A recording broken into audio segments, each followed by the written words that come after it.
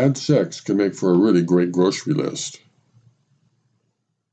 I was having a lengthy conversation with a longtime friend the other day, and she finally said that she needed to get off the phone so that she could get serious about making out her grocery list. When she added that she hated grocery shopping, and that the only thing that made it go quickly was a good list of all the things she needed, I was reminded of a little chat I had many years ago with another friend on pretty much the same subject. I can't remember how the topic came up, but our conversation went something like this. For a long time, volunteered my friend, making love has been a really good way for me to organize my grocery shopping list. You're probably going to have to explain that, I said with a smile.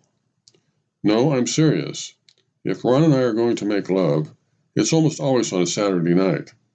He's too tired on the weekdays from working, and on Sunday nights he's usually all worn out from playing golf or going fishing with his friends. And forget about the mornings. He always wakes up cranky. Plus he has a thing about morning breath.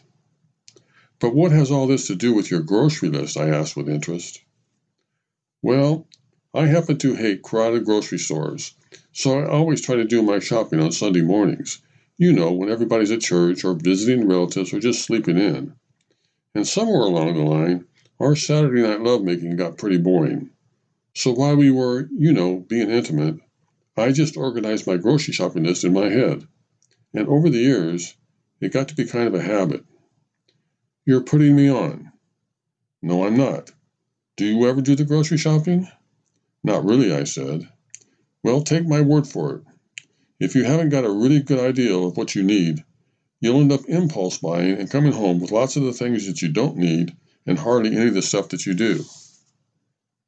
So, you're telling me that you could be making love to somebody and be thinking about fruits and vegetables and boxes of cereals and canned goods at the same time? I don't believe you.